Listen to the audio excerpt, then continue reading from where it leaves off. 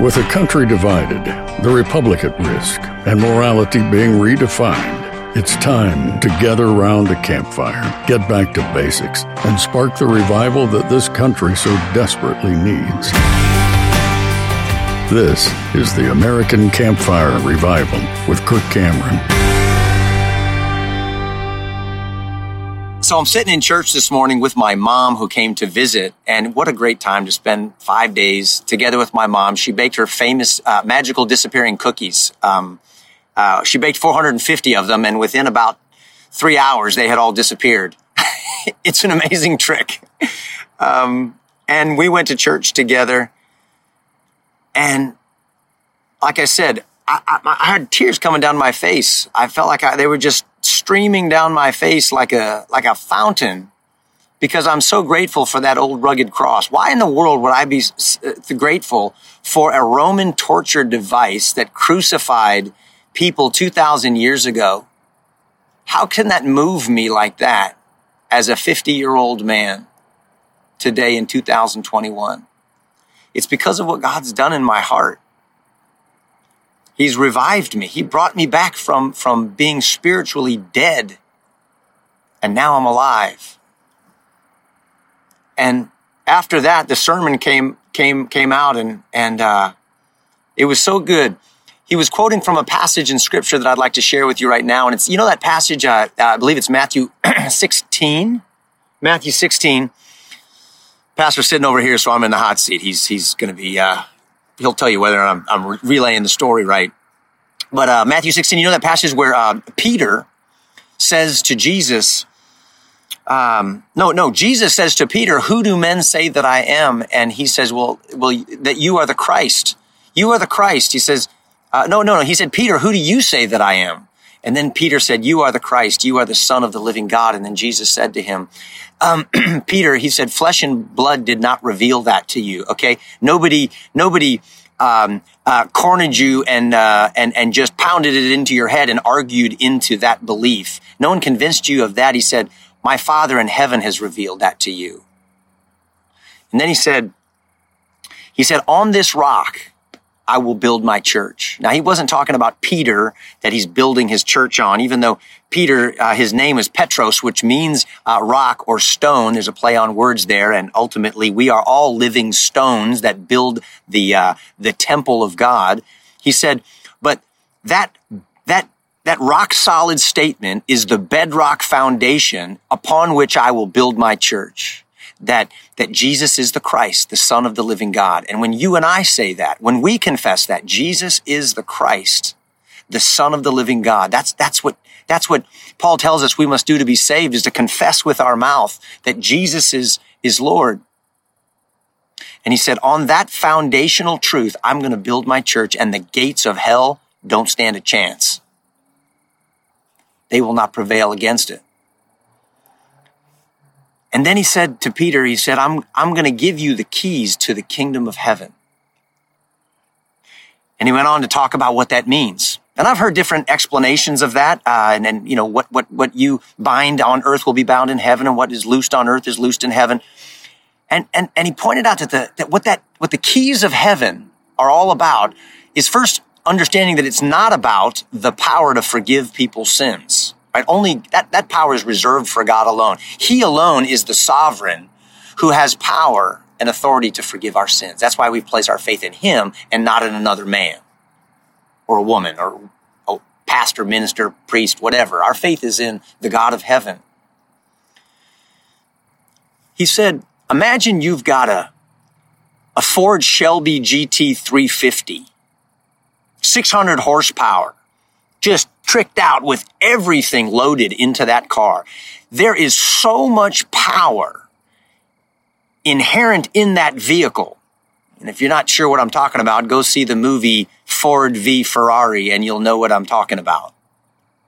There's so much power just inherent in that vehicle. It's all under the hood. There's nothing you can do to add to its power. You don't need a power assist on a car like a Shelby GT 350. You're not going to open up the door while you're driving and start, pumping your foot on the pavement to try to speed it up. None of that's necessary. It's all inherent inside the vehicle.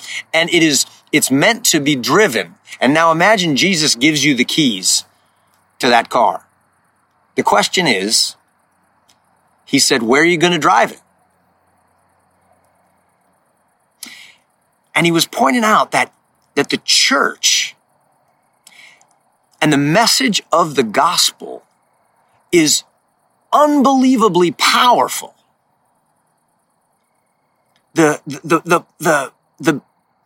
priceless treasure of the kingdom of God, the gospel of Jesus Christ, is inherently powerful. There's nothing you and I need to do to make it more attractive, to make it more powerful, to make it more transformative. And he's giving us the keys. And the question is, where are we going to drive it? Where are we going to take the vehicle of the gospel that has the power to transform the world?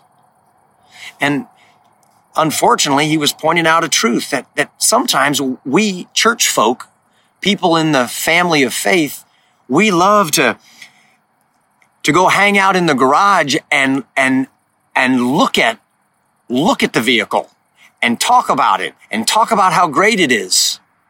Talk about its power. Maybe start it up and rev it and hear the purr of the engine a little bit, but then, shut it down and polish it up and just close the garage door so that it doesn't get dirty. When really that vehicle is meant to be driven and driven fast. And it's going to get dirty and it's going to get messy out there, but it's meant to be driven into the world. That is what the gospel is meant to do.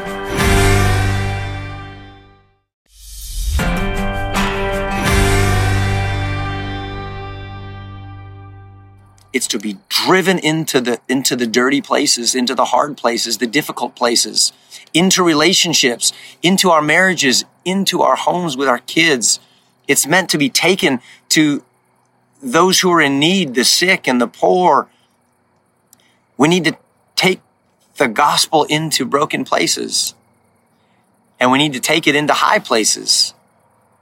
People in Hollywood where I grew up, we're broken by affluence and pride and fame and the lure of the gifts of this world.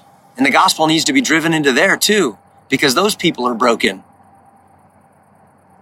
And the only hope that any of us have is in the power of the gospel. Man, that convicted me. I love that. You and I have been given the keys to the most powerful vehicle on earth. And the question is, where are we going to drive it?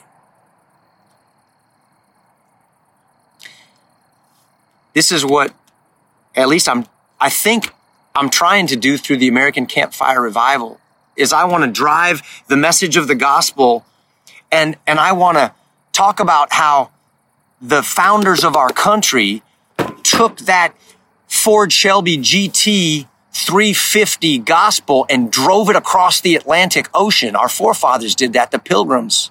It's in the form of the Mayflower, but they drove it across the water, and others picked it up and they drove it into the difficult places of politics and school, education, churches, homes, everywhere. And that's what produced such unique blessing and liberty in America. So you got the keys, believer. Where are you going to drive? Where are you going to drive the vehicle? Great thoughts to think about tonight. Well, these are the symbols that represent that transforming vehicle that contains power. The wine represents the blood of Christ shed on the cross for you and me. The bread represents his body that was broken on the cross for you and me.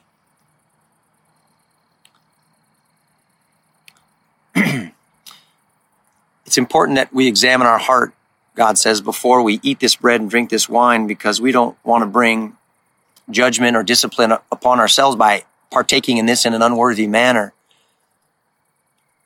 If you're not sure if you've come to a place of recognizing your separation from God because of your own selfishness and pride, your own sinfulness. Hold off on doing this with us until you do. Because this blood was spilled and this body was broken to pay a very deep debt for you and me. And it needs to be taken with honor and reverence. God sent his son into the world to pay the sin debt for you and me. And when we recognize that we can't pay that ourselves and we turn in repentance to God, away from sin and to God. The pastor this morning pointed out with a great little analogy. He said, repentance isn't just a 90-degree turn away from sin. It's a 180-degree turn toward God.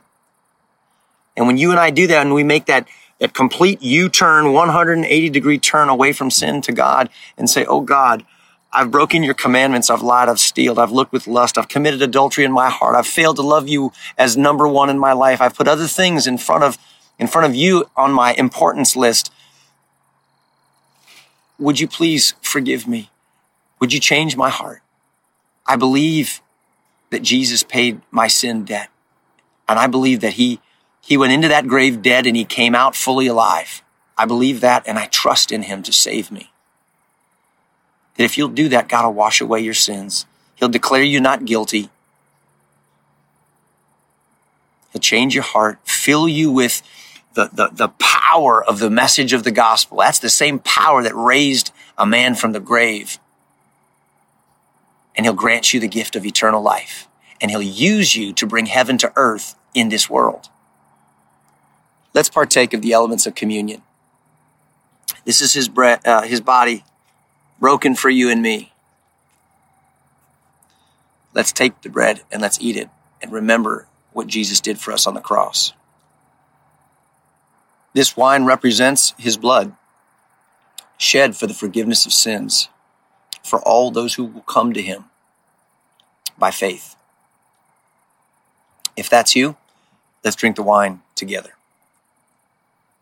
This is really an honor to share the Lord's Supper with you, a tradition that's been going on for over 2,000 years. Actually, much, much longer than that in the Jewish tradition, but Jesus gave that Last Supper and that cup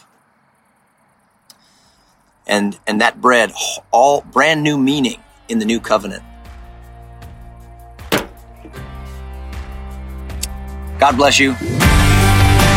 Thank you for listening to the American Campfire Revival Podcast. Be sure to subscribe so you don't miss a single episode. If you'd like to learn more and join the movement, visit kirkcameron.com.